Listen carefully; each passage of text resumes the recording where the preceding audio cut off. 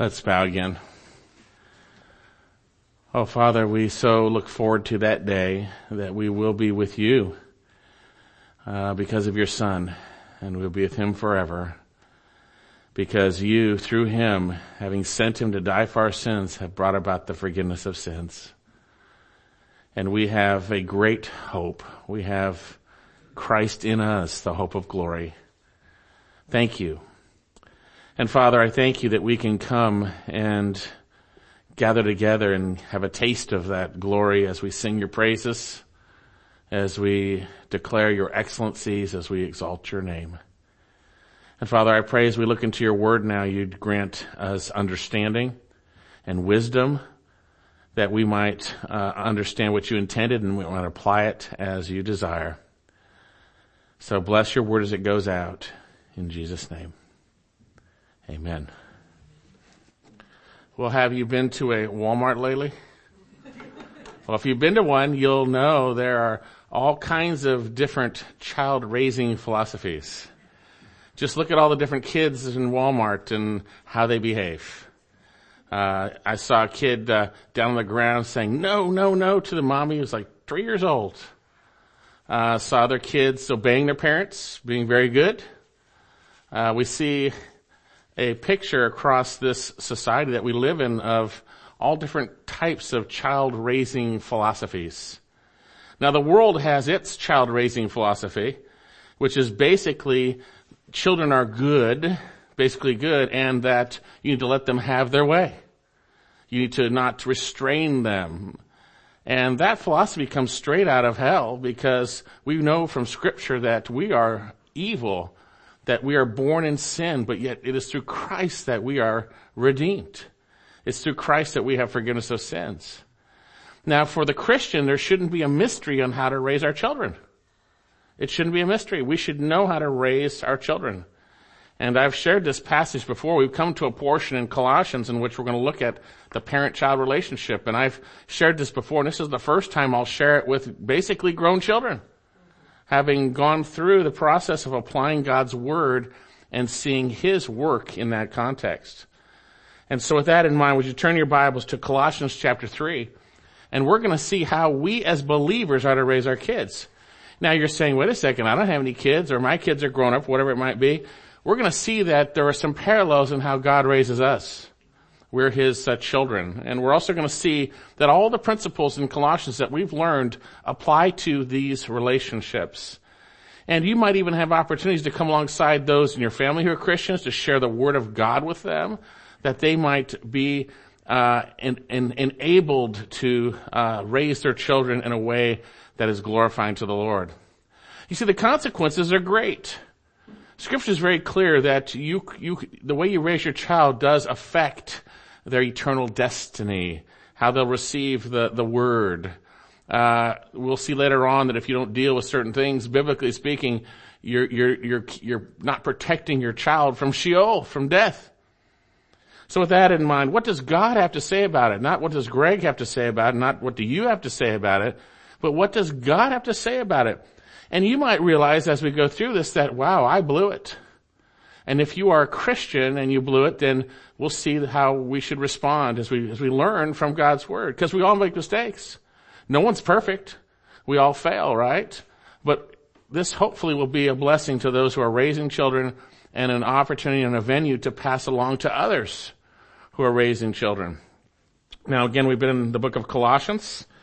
And I'm going to abbreviate this context because we got a lot to talk about today. But very clearly, the Apostle Paul is writing to the Colossians based on a report that he's received from Epaphras about their faith in Jesus and their love for one another. And yet there were threats to their faith. There were those trying to delude them with persuasive arguments, those attempting to spiritually kidnap them with worldly philosophies packaged in a religious context, such as following the shadows or following religious experience or whatever it might be, or rules, packaged, man's wisdom packaged religiously, which are of no value, chapter 2, verse 23, concerning fleshly indulgence. And the Apostle Paul's solution to the issue of these false teachers was to focus on Jesus Christ and his sufficiency and who we are in him. He is the Redeemer. He's the Creator. He is before all things. He holds all things together. He's the head of the body. He's preeminent. He's fully God and fully man. He died for us to present us holy and blameless.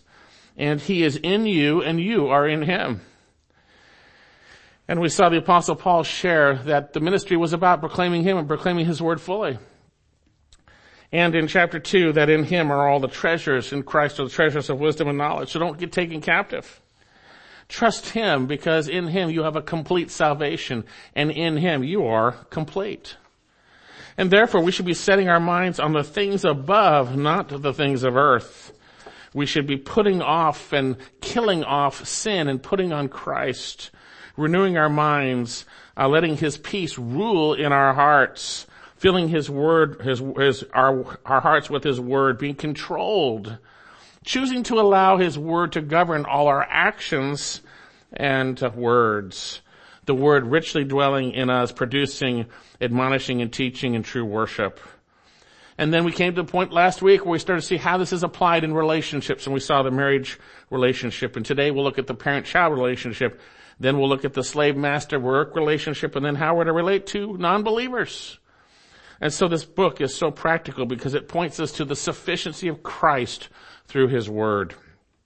Okay, so how are we believers to raise our kids in Christ? Well, as we look at this, I need to warn you that if you take these principles apart from abiding in Jesus Christ, you're going to destroy your family. You're going to destroy your kids.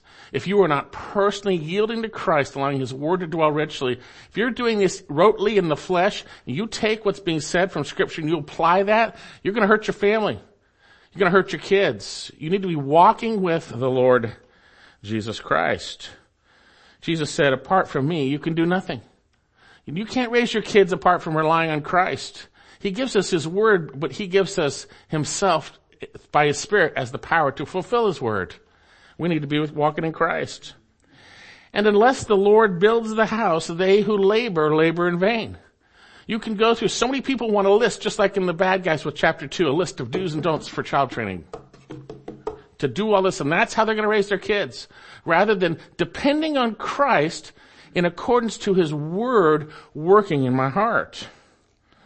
So clearly, we need to have his word filling our hearts. We saw this back in chapter 1, verse 9. For this reason also, since the day we heard of it, we've not ceased to pray for you and ask that you may be filled with the knowledge of his will in all spiritual wisdom and understanding. That you may walk in a manner worthy, so that you may walk in a manner worthy of the Lord, to please him in all respects, bearing fruit in every good work, increasing in the knowledge of God. Tremendous, right? So then, we need to recognize that unless we are allowing his peace to rule and allowing his word to dwell richly, setting our mind on things above, hey, you might as well just leave then.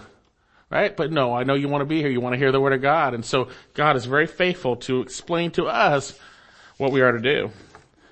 So turn your Bibles to Colossians chapter 3, and I was going to start back in verse 1, but you can read that later. You can read up to it. We got a long message. Hope you brought your sack lunches. No, just kidding. I'm going to start up where we left off a couple weeks ago, verse 15. And let the peace of Christ rule in your hearts, to which indeed you were called in one body, and be thankful. Remember that? Let the peace be the umpire, and be thankful, right? You know when, hey, you don't got that, something's going on. My walk with the Lord, something's happening. I gotta let the peace of Christ rule over my heart. His peace, not the world's peace, not some fake peace, but his peace. And he says, let the word of Christ dwell within you, or richly dwell within you, with all wisdom and teaching and admonishing one another. And then with psalms and hymns and spiritual songs, singing with thankfulness in your hearts to God. And whatever you do in word or deed, that kind of pretty much covers it all, doesn't it?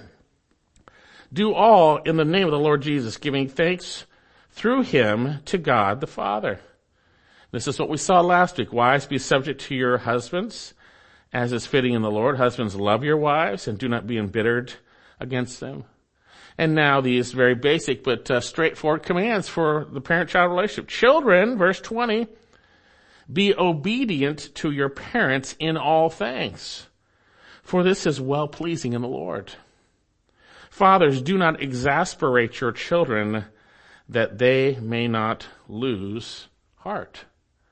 The Bible has a lot to say about how to raise children, because raising children is very, very important. You see, it mirrors the relationship we have with the Father in heaven who raises us spiritually in a sense. He is our Abba Father. And so we see that. Now, in our passage, notice we have a command, first of all, for children. It says here, children, be obedient to your parents. The term be obedient, akuo, hupo, under, akuo, means to listen. We get our word acoustics from that. It means to put your ear under the sound so that you can hear it. And it has the implication of obeying that. And we all understand that. When you say to your children, listen to me, that means listen to what I'm saying and do it, right? It speaks of obedience. And indeed, biblical obedience carries the sense of listening with the intent of obeying. Kids, this is why parents make sure you are listening. This is why we say, are you listening to us? That's the first step of obedience, to listen. This is the same thing for our walk with Jesus. The first step to obedience is listening. Listening to Him. His Spirit prompting you through the Word in your heart. Listening. He's sharing. Hey, no, don't get angry. Don't give Satan a place. Let that go. Gentle answer turns away wrath. He's prompting you. Listen to Him, right? And so here, children, he says, be obedient to your parents. Now, this is why I get concerned at times. And, we don't have as many kids as we used to have in our body, but I used to see a parent talking to a child, and the child's off in space. Just doing something else, and they're not grabbing their attention. They're not listening. Child's just way over here. Now, children are children, right? They're not adults, as we'll talk about. But we need to get their attention. With small children, eyes up here, look at me. Pay attention, right? Now, God gets our attention in all sorts of ways, doesn't He? He uses circumstances and situations to cause us to go, yes, Lord, right? All right? So then, now if you've told them to look at you, now I'm talking about those old enough to understand, not babies or infants, right? And they don't look at you, they're rebelling. They're rebelling, right? That's rebellion. And we'll talk about how to deal with that in a minute. And adults, make sure when you're speaking to your children, you have their attention. You have their attention. And kids need to listen when parents speak. Your parents speak to you. Now, with that in mind, I see children disobeying at times with their eyes pulling away. But we need to understand the age and the maturity of the child, right? There's a lot of context. There's context here. If you take this apart from abiding in Jesus, allowing His wisdom concerning their age and maturity and His Word, you're going to mess them up. I'm not talking about being unreasonable. I'm talking about prayerfully in the context of the maturity and age of your child. What would you expect? Obviously, would you expect a 1-year-old to give you their undivided attention? Absolutely not. Of course not, right? But if you've got 3 or 4-year-old that's not looking up, when you give them a short basic command and you tell them eyes up here, you remind them something's starting to happen. Guess what's happening? Their sinfulness that they got from Adam is starting to be revealed. You see? And God has placed you in that position to guide them to see that and to be changed, as we'll see, and to grow. So here, we know when our children have the ability to look and not, right? We know when they're mature enough to have their attention upon us. We know when they've grown that much. It's context, right? So here we have children commanded by God to obey their parents. They're commanded to listen and place themselves in a position under the authority of their parents, to listen. We'll talk about this in a little bit, but this is the only command you got for kids. Obey your parents. It's really simple. It's really simple. Now, with this in mind, it brings up an interesting question. Well, what age do children become adults? We got all kinds of stuff in our society. We got kids who are 17 and 18, kids crossing the border. No, they're not kids. They're adults, okay? You got the world seems to say if you're under 18, you're a child. If you're above, you're an adult. Well, I don't think it's that simple. Take a look at Luke chapter 2 with the example of our Lord Jesus. And it's so great that we have a God who took on human flesh, who lived the perfect life. And we have his perfect example. And we have his word to help us understand. Luke chapter 2. And it's interesting because he was in submission to him. So when he was talking back to them, there was interaction at this age, and that was okay. It wasn't lack of submission. It was godly, right? We need to be careful how we raise our kids. Learn from these lessons, okay, as I read this. Luke chapter 2, verse 41. And his parents, that's speaking of Jesus, and that would be Mary and Joseph, right? Luke 2:41, used to go up to Jerusalem every year for the feast of the Passover. And when he became what? 12 years old, okay? Get that. They went up according to the custom of the feast, and as they were returning, spending a full number of days, the boy, notice the wording here, right? The boy Jesus stayed behind in Jerusalem, and his parents were unaware of it, but supposed him to be in the caravan and went a day's journey. Yikes! That's you got a day away from Jerusalem, and all of a sudden, where's Jesus? Jesus, right? Where are you? You know, right? His parents were unaware, but it's supposed to be in the caravan when a day's journey began, looking for him among their relatives and acquaintances. And when they did not find him, they returned to Jerusalem looking for him, okay? And it came about after 3 days. They found him in the temple, sitting in the midst of the teachers and listening to them and asking them questions. This is amazing. And all who heard him were amazed at his understanding and his answers. And when they saw him, they were astonished. And his mother said to him, Son. Now that word here is our word teknon, child, children, same word, child. And if it's spoken to us, to a boy, son, daughter, right? Why have you treated us this way? Well, he didn't treat him bad. We're going to see he didn't. Behold, you and your father have been anxiously looking for you. And he said to them, now notice, by the way, at certain ages, there should be a discourse, and the son may be perfectly righteous in having that discourse. And Jesus was perfectly righteous in the way he responded here, by the way. Little example. Sometimes we think we got to shut them down so they can't speak. No, we need to be wise. And we need to listen at times, okay? And notice what he says here. He says here, did you not know, it says, and they said to him, why is that you're looking for me? Did you not know that I had to be in my father's house? And they did not understand this statement which he made to them. And he went down with them and came to Nazareth. And he continued, not that he wasn't, but he continued in subjection to them. Okay? And Mary, his mother Mary, treasured these things in her heart. And Jesus kept increasing in wisdom and stature and favor with God and with men. So by our Lord's example, he's 12 years old, that's early teens, and he is considered a child, and he continued in subjection, right? So that's all we have in Scripture to help us understand, at least up to that point, still a child, okay? Children, obey your parents. That could be up to 12, 13 years old, right? Now, certainly there needs to be the honoring of parents and obeying when they're in the family. We'll see that later on as the age goes farther. But here, specifically concerning children, okay? Now, back in our passage, what areas are children to be obedient in? Verse 20, children, be obedient to your parents in chapter 3 of Colossians. Verse 20, in what? All things. All things. Be obedient in all things. Now, kids, obviously, if your parents are telling you to sin, this is in the context of a believing family, by the way. If your parents are telling you to sin, that's not what God doesn't want you to obey that. Okay? If they're telling you to steal something or hurt somebody, that's not from God. God is not saying you must obey them through this right here. Okay? The context here is believing parents, in the context of Colossians, yielded to Christ.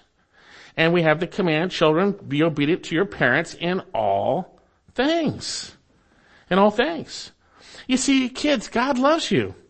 And he knows the best for you. Yet because of sin, you've gone astray in your hearts. All of us have gone our own way. We've all gone astray.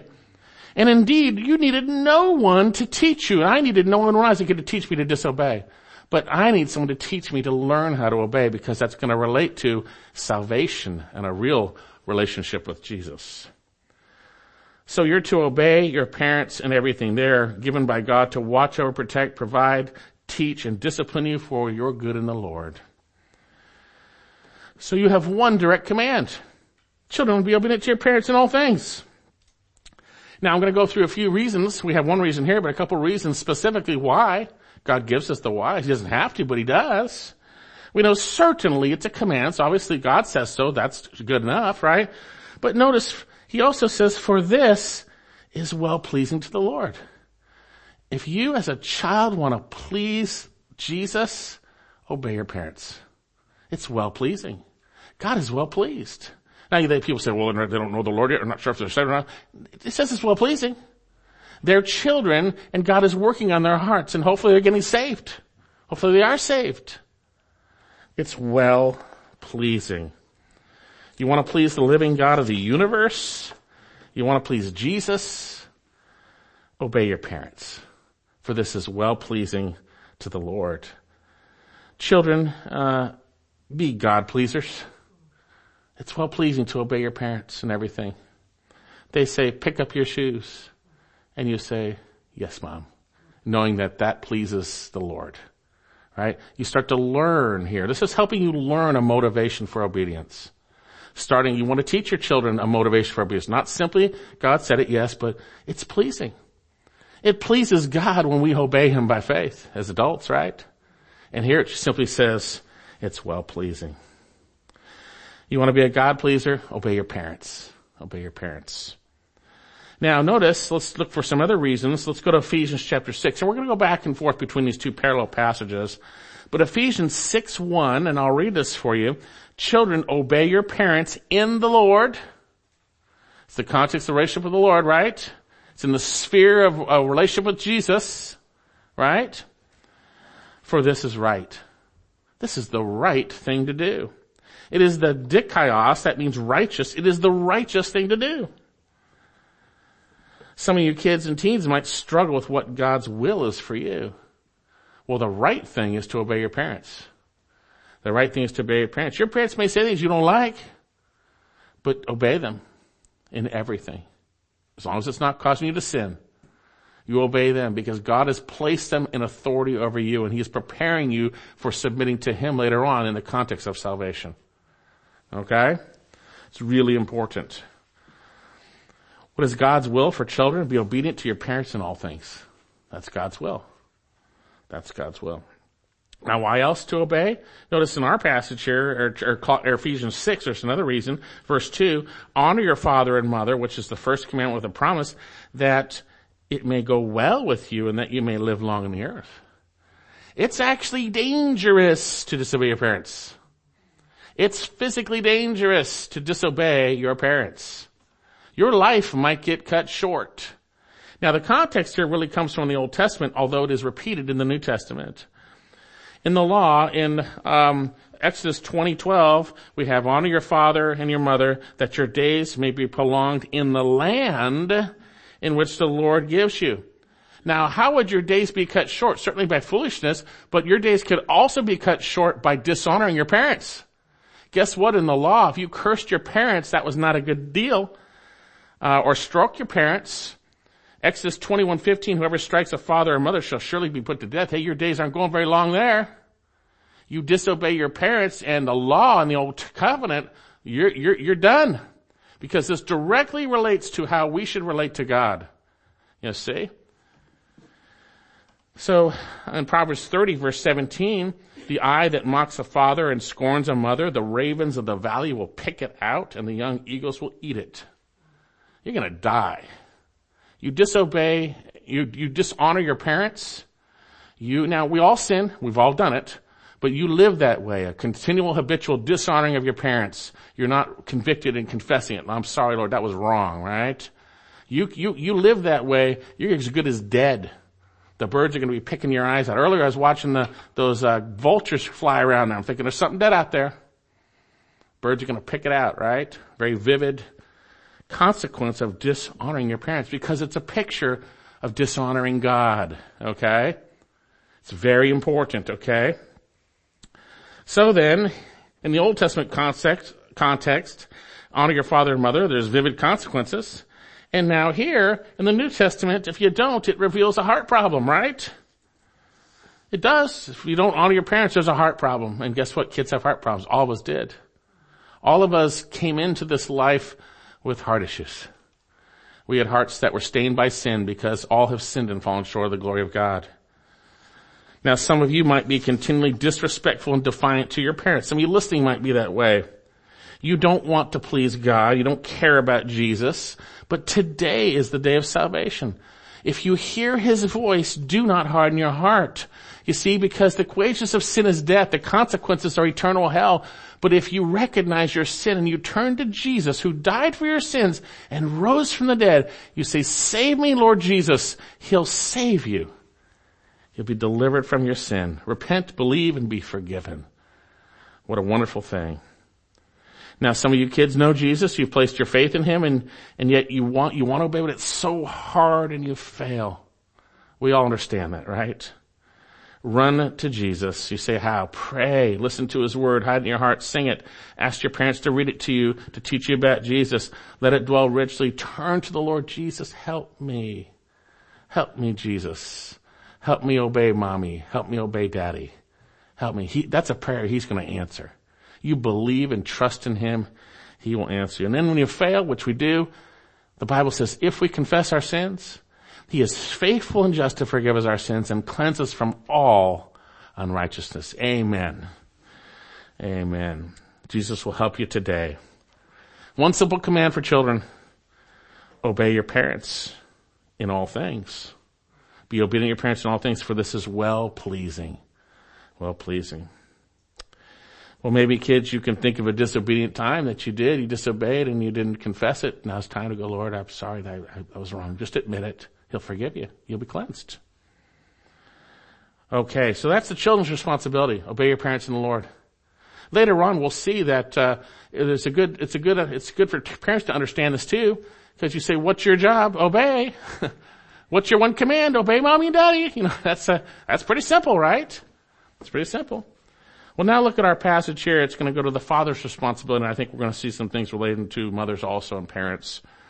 Back in our passage, Colossians 3:21, fathers, do not exasperate your children that they may not lose heart. Look how gracious God is. God does not want parents to mess their kids up through coming and raising them and disciplining them in the wrong way. He doesn't want that. Right on the heels of children obey is a protective statement for children, that fathers would function properly. It's really wonderful. He says here, fathers, do not exasperate your children that they may not lose heart. And in Ephesians 6:4, and fathers, do not provoke your children to anger, but bring them up in the discipline and instruction of the Lord. So concerning the father's responsibility, I want to share two things: the things they are to do, or the things they're not to do, and the things they are to do. Well, first of all, what are they not to do? Notice the warning. Fathers, do not exasperate your children. This is directed to fathers here right now, not parents. Certainly mothers can exasperate them, but here it's directed to fathers. Fathers, do not exasperate. We can be tough guys, right? We are in charge of the household. We can lay down the law on our kids, right? We need to be careful. We need to be cautious. Children are to obey in all things, but yet we are to obey the Lord also in all things, in how we relate to our kids, as we're going to say. I do believe the principle applies to mothers, but here it is directly to fathers. Now, that doesn't mean mothers are not involved, as we'll see. We saw that wives are to submit to their husbands, right? It's supposed to be a relationship, a love relationship where they work together as one flesh, raising children, right? But here, we see that mothers, also in Scripture, mothers and fathers are to both instruct, by the way. Both sides, we'll see this later on, but Proverbs 1:8, hear my son, your father's instruction, do not forsake your mother's teaching. Okay?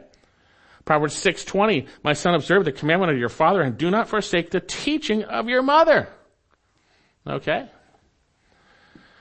But here we see that fathers are ultimately responsible in the discipline, as we're going to see, which means parents work as a team together in the Lord with the father as the head of the household, working together to do God's will in relationship to children.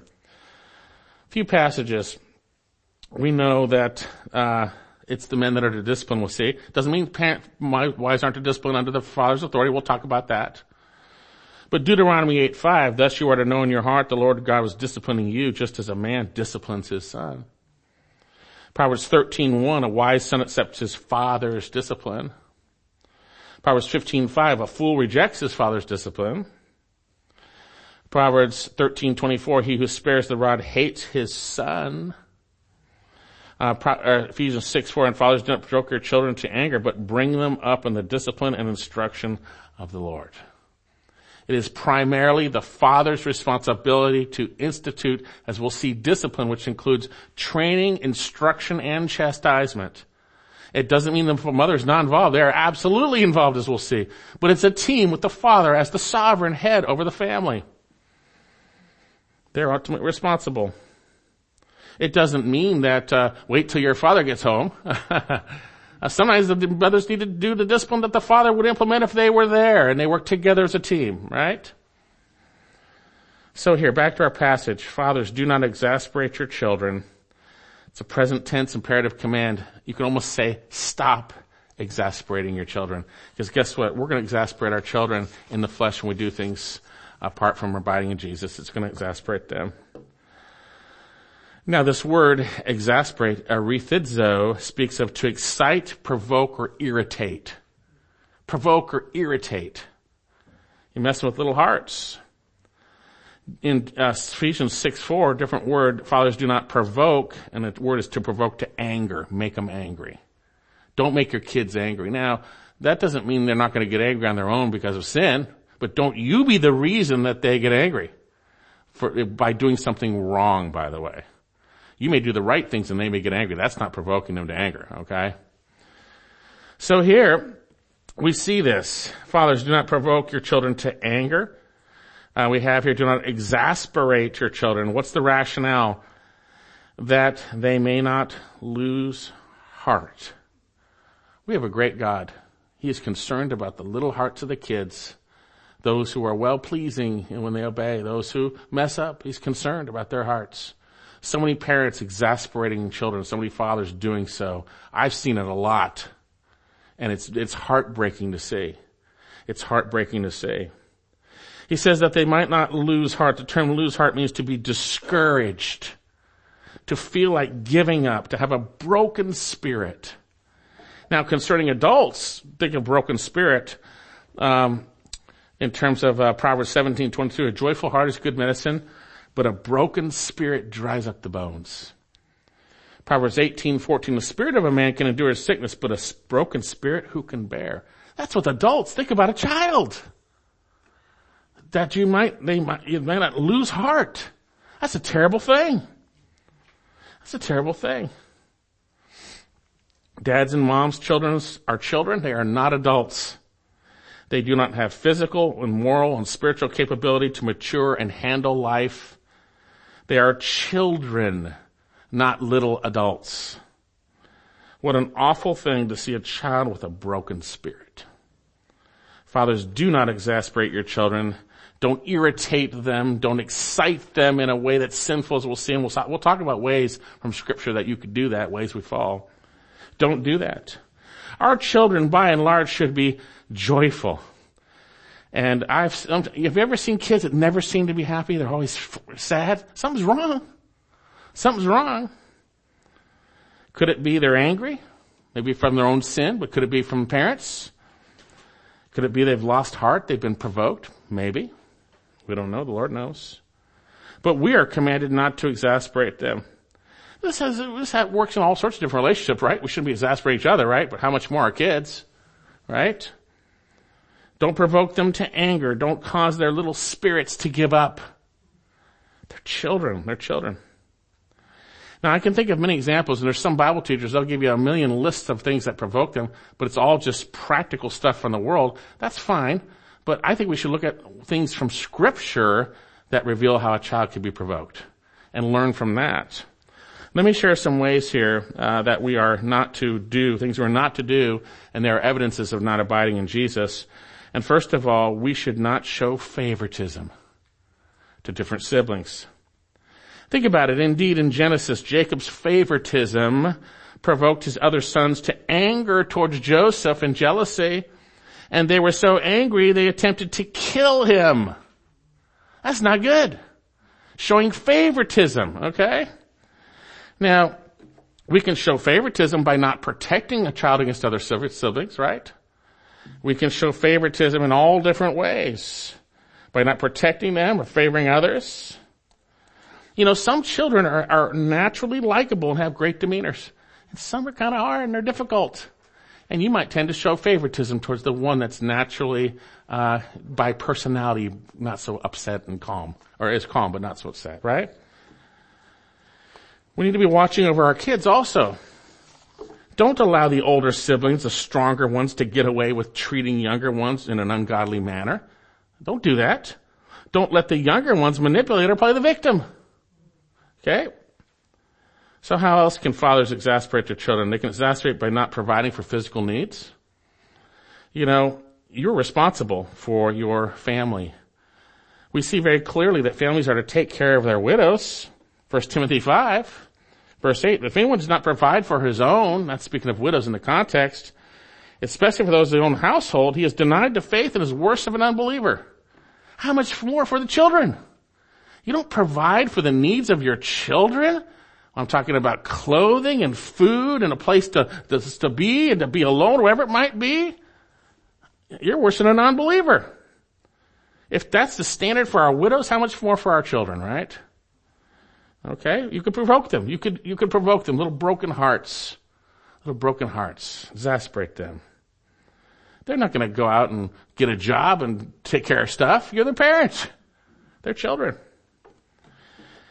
You can also provoke them by not providing for their emotional needs, showing affection. You can provoke them by neglecting them, not listening or paying attention. You know, for wives, it says, wives, you're to teach older women teach younger women to love their husbands, to love their children. You should love your children. If you don't show affection for your children and listen to them, you're neglecting them.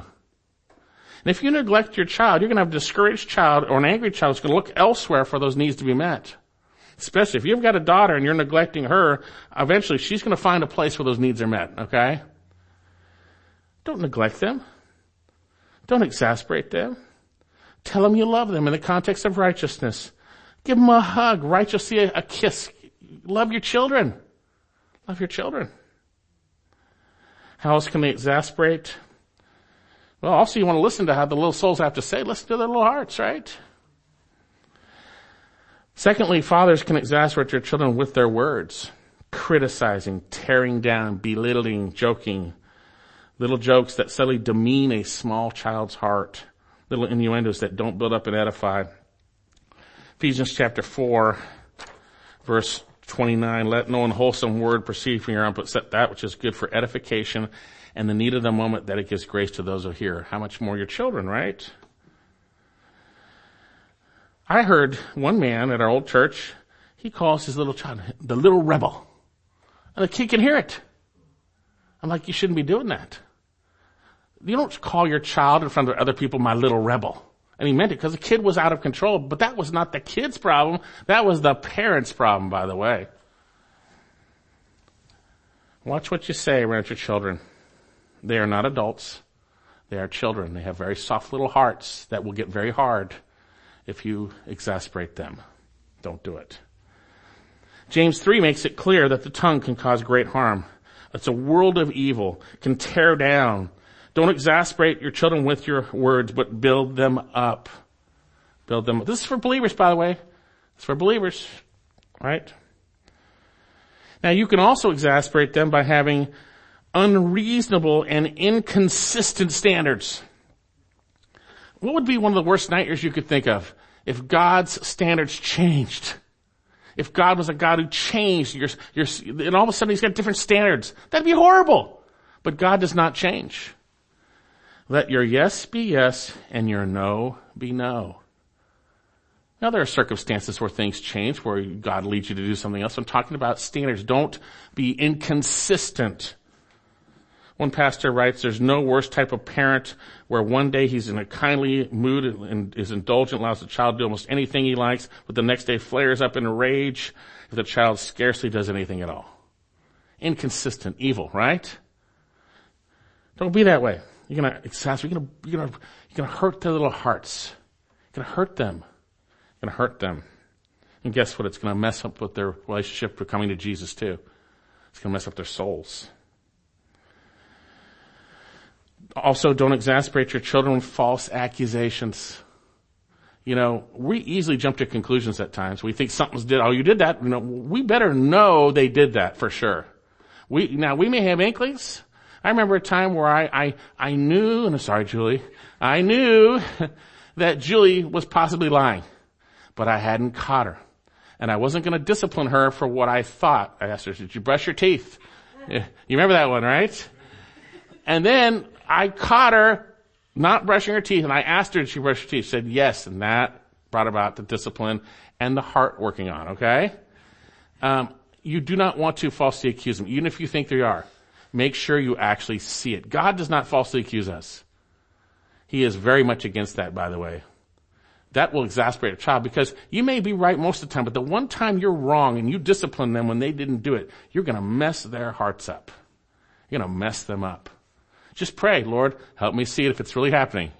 Sure enough, it happened, all right? Okay. We can also exasperate, as we'll see, with lax or no discipline at all, or excessive, unreasonable discipline and consequences. Yes, children, we'll see in a minute, need consequences, but there's an avenue which they need to be restored. God restores. His consequence, He restores us. I heard about this one kid, they took away his toys for like a month.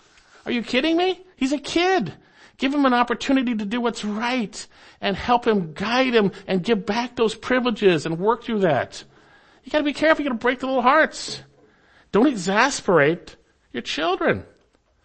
Now, fathers, if you've done this, you need to confess and God will forgive you. He'll forgive you. Okay, so then, we see that fathers are not to exasperate their children. And the reason why is because that they wouldn't lose heart. It's also a command. Notice there's another reason. Look at Ephesians chapter 6. And fathers, do not provoke your children to anger. Don't make them angry. That doesn't mean that what you're doing, if it's right, if it makes them angry, that's wrong. No, this is talking about doing wrong that causes them to be angered, okay?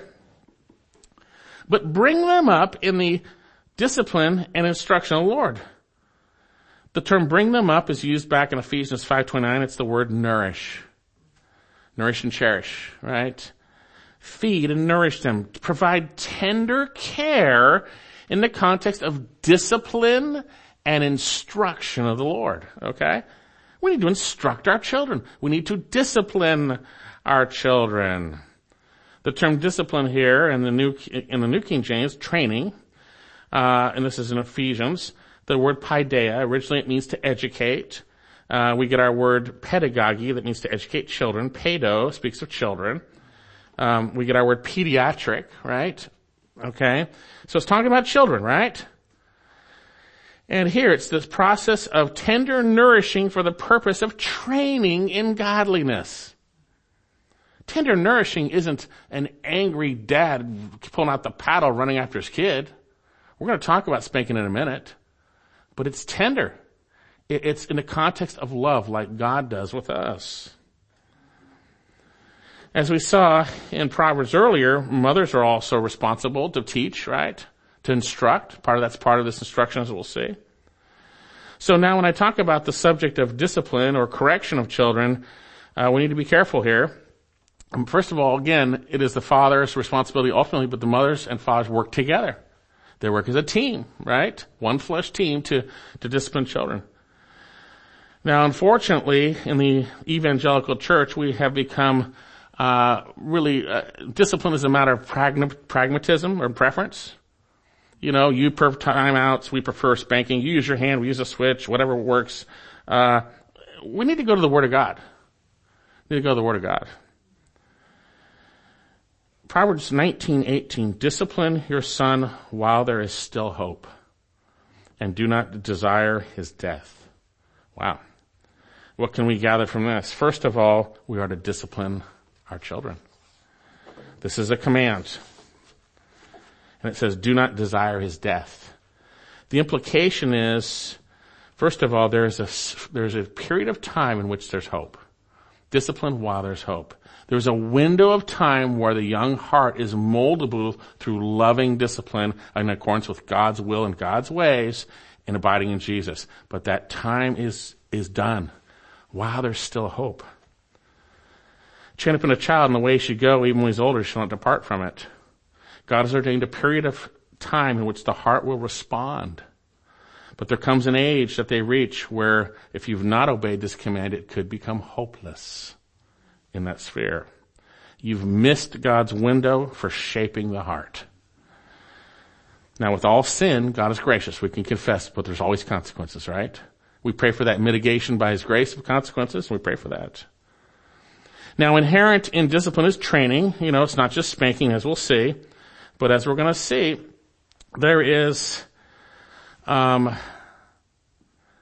something more than just the training, as we'll say. Again, this passage in Proverbs, I want to read again, Proverbs 19:18. Discipline your son while there's hope, and do not desire his death. Wait a second, desire his death? You could say it this way, do not set your heart on his destruction. You say, what are you talking about? What's Solomon saying here? Well, I think he's saying, if you don't discipline your son, you effectively desire him to be destroyed. That's effectively what's happening. And that's what will come if he's not disciplined. Solomon says in Proverbs 13:24, he who spares his rod hates his son. They might not have a hatred for him, but they hate him in that they love themselves more than they love their child. So they hate him respectively. So they don't do what they need to do. To hold back from using the rod is to hate your son or daughter. To discipline in love, in my opinion, we see as God's love through you. Now, why do children need discipline? And we'll talk about this. Proverbs 22:15. Foolishness is bound up in the heart of a child. The rod of discipline will remove it from him. The word bound up is tied up. It's tied up. Foolishness. Foolishness is tied up. And as we train our children, they need to be chastised because of foolishness in their hearts, as we'll say. And God has ordained the rod of discipline as His method to remove foolishness. God says that. That's the method. In Proverbs, foolishness and the fool speak of the behavior of an unbeliever, by the way. Foolishness speaks of rebellion against God's ways and His word. And the way to remove it is through the rod of discipline when the heart is willingly or ready to respond, or at the age that it can respond. Okay, so now I need to give the big caveat because we're going to put this over the air, because the world is all messed up, by the way. The world, we're going to, at this time, we're going to look at what the Scripture has to say about what the world says or calls corporal punishment or spanking. That's what they call it. You look it up, that's what they call it. And we believers need to be as wise as serpents as innocent as doves.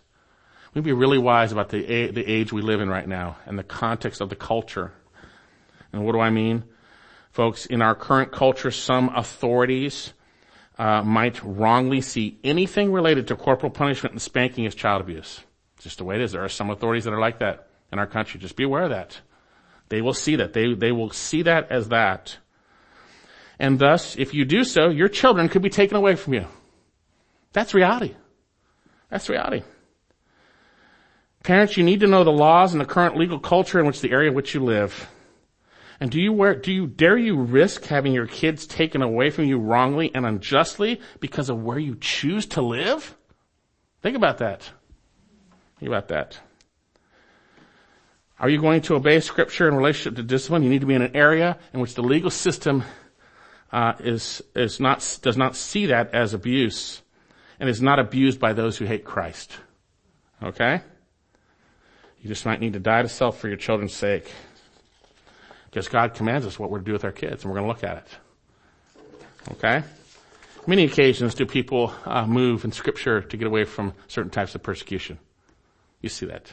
And God ordains it, and He sustains it, and He brings it forth. Okay? Secondly, you better listen and interpret and apply the word rightly and wisely, or you could abuse your children. And then you are responsible, not those who taught you, not God from his word. You alone are responsible for misunderstanding God's word and injuring your children. That is totally, totally wrong. You need to be wise as serpents and as innocent as doves. Okay, so now with that said, how is the foolishness of a child's heart removed?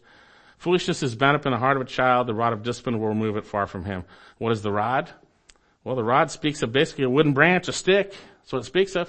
It's a piece of wood, like a rod, right? And if you turn your child around, you will see a large fleshy part well suited for a small, flexible twig or such implement. Just the way God has designed it. And I would say, folks, don't use your hands. I don't see anywhere in Scripture that discipline comes from the hand. I don't see that. Hug your children with your hands. Use the rod for discipline. Scripture is quite clear about the means of corrective discipline. A flexible implement, a rod, can produce a temporal sting on the bottom without any lasting pain, bruise, injury, or injury to the child. Biblical corrective discipline is never abusive. It is temporal, redemptive. You know, I heard of some people that used to use a boat pedal. Are you kidding me? What's going on in your heads, folks? That's something very wrong, okay? Biblical discipline is never abusive. You should never, ever injure or hurt your child while disciplining them. Ever. That's child abuse, not discipline. Biblical discipline is never abusive. It is non-injurious. It is temporal, redemptive, and never punitive. And I have to have these qualifications because there are people who will take something and go out and abuse it and then say, well, that's what God said. That's what the pastor said. No, that's not what the pastor said. That's not what God said. You sinned and you abused your child. God's way is not injurious. It is not abusive. It is redemptive. Okay? So if you leave here in any way, shape, or form, you discipline your child in a way that they get injured or hurt, then you have completely misunderstood what God's word is saying concerning discipline, and you, not God, his word, or those who shared it with you, you alone are culpable for your wrong actions. So biblical discipline is never abusive. It's temporal, it's non-injurious, and redemptive. Okay.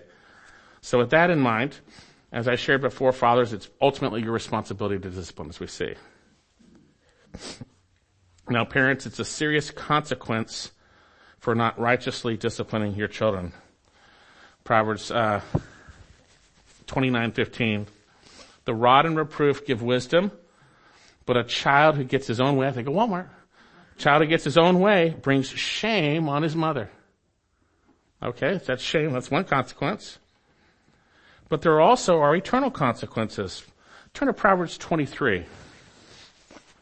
Proverbs 23, verse 13. There's a lot of scripture on this, folks. There's a lot of scripture on it, right? Do not hold back discipline from the child. Hey, that's God saying. I'm not saying that. I'm reading it. God says it. And although you beat him with a rod, that's not meaning beating like you think of somebody beating somebody up. I beat a drum. You know, that's beating, okay? It's a term, okay? Although you beat him with a rod, he will not die. They may scream like they're dying. You shall beat him with a rod and deliver his soul from Sheol. That's a soul issue. The body going to Sheol, that's physical death. The soul, that is spiritual death.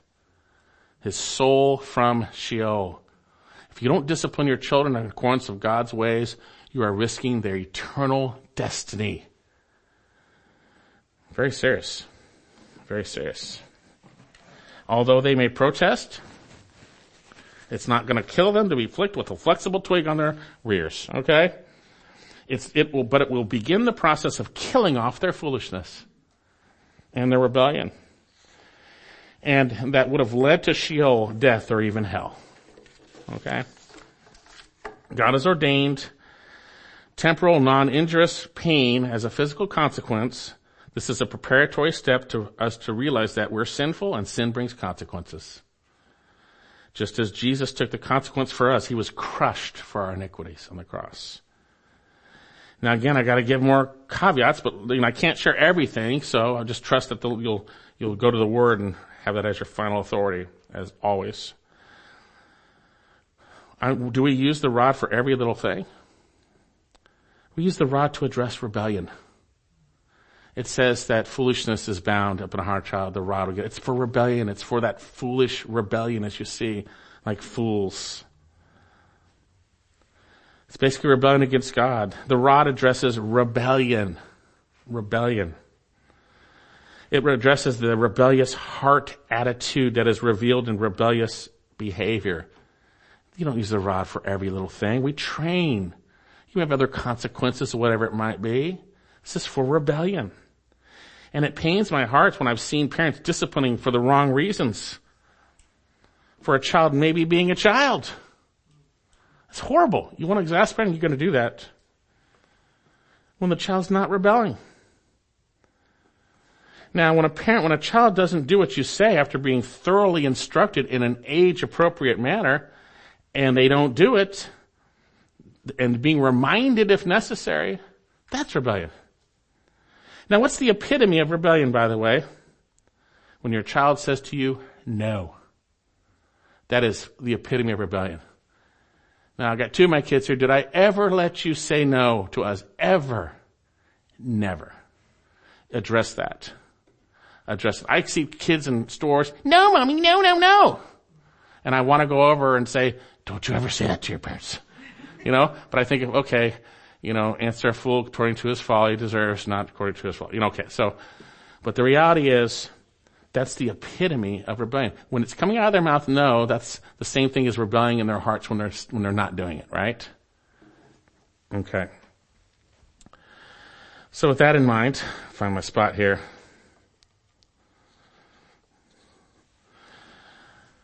Age appropriate.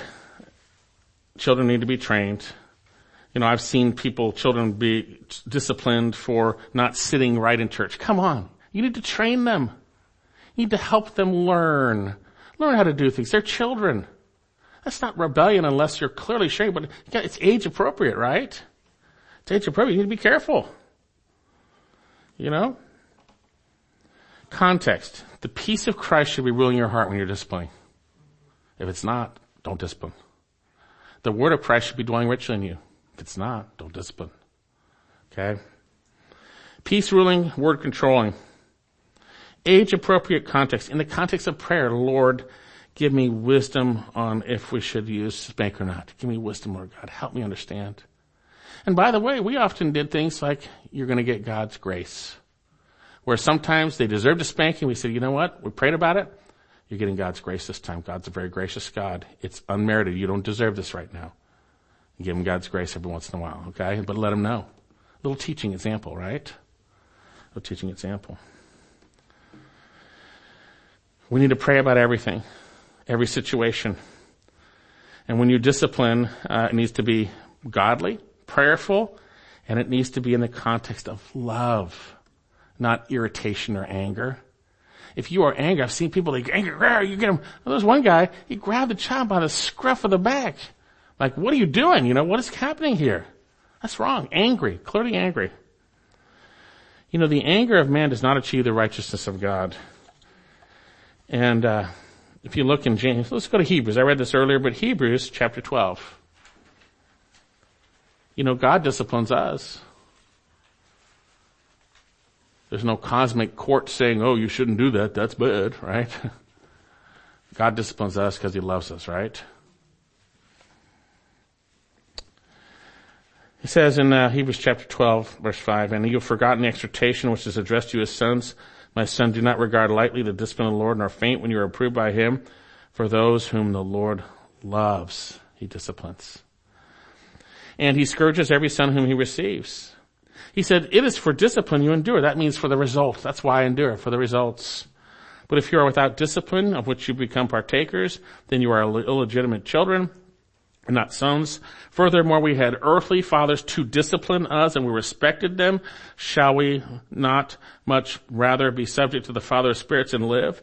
For they disciplined us for a short time as seemed best to them, but he disciplines us for our good. We ought to mimic that, right? We ought to be that way. He says here that we would share or may share in his holiness. All discipline from the moment seems not to be joyful but sorrowful, but yet to those who have been trained by it, it is not punitive, it is training. Trained by it, it yields the peaceful fruit of righteousness. And after you have spanked, there should be restoration. You should be praying. You should have your child pray and confess to the Lord, and you're restored, you're forgiven. There may be some consequences, but those will be mitigated over time. We'll work through that, right? You just want to teach your child, right? Teach your child. Again, don't exasperate them by excessive and unfair discipline. Make sure they know why, and make sure it's in the context of love and you're spirit-led. Spirit-led. It's redemptive. It's redemptive. And continue to share, this is why you need Jesus. Because you're a sinner and I'm a sinner. I need Jesus too. Mommy and daddy mess up. We mess up too, and God spanks us. This is for your good. And pray with your kids afterwards. Continually share the gospel. Teach them to go to Jesus. Help me not to sin. Change their hearts with the word and with obedience to the Lord in relationship to your children. And then lastly, don't drag out the discipline. Don't institute unreasonable consequences. They should be righteous and they should be redemptive. Okay. Our discipline should mirror the way God lovingly disciplines us. Okay, I could go on forever with caveats and illustrations and just go on and on and on, but back in our passage, we're not to exasperate our children, certainly by not disciplining them, right? We're to bring them up in the discipline, which I just mentioned, and the instruction of the Lord, Ephesians chapter 4. We're running out of time with this word instruction here. Instead of provoking your child to anger, Ephesians 6:4, you are to bring them up. This is what you do instead of provoking them. You bring them up, you nourish them in the discipline of the Lord. It's his discipline through you, by the way. Don't forget that. It's not your discipline. It is the discipline of the Lord and instruction of the Lord, right? This term instruction, it comes from the word nutheteo. It speaks of admonishment or encouragement. We go among our kids, we share the word of God, we say, hey, this is what God wants for you. This is the way you should be. Here's what God says here. We're sharing the word of God. We should be doing that throughout the day. Tenderly feeding and nourishing and addressing the things that need to be corrected through instruction. And then if needed, with rebellion, what we talked about, right? We should be instructing. It is the instruction of the Lord. It is the Lord doing it through you. Through you. My son, observe the commandment of your father and do not forsake the teaching of your mother. We're to be like what the Lord told his people. O Israel, hear, Israel, the Lord is one. Lord your God is one. Let's start again. Hear, O Israel, Deuteronomy 6:4. The Lord is our God. The Lord is one. And you shall love the Lord God with all your heart, with all your soul, with all your might. And these words which I'm commanding you today shall be on your heart. And you shall teach them diligently to your sons. And you shall talk of them when you sit in the house, and when you walk by the way, and when you lie down, when you rise up. It should be a daily thing. It's not just, okay, it's devotional time. Nothing wrong with that, but that shouldn't be the only time. It should be throughout the day. Just sharing the word of God with your kids, that they might become like Jesus, that they first might be saved and they might become like Jesus. And how do we do this? Don't forget the context. You must be in Christ. The secret to the Christian life is Christ. Christ in you. Let his word fill your heart. Choose to obey him and be controlled by his Spirit. Set your mind on the things above. Set aside sin. Put on Christ. So today we've seen the child's responsibility.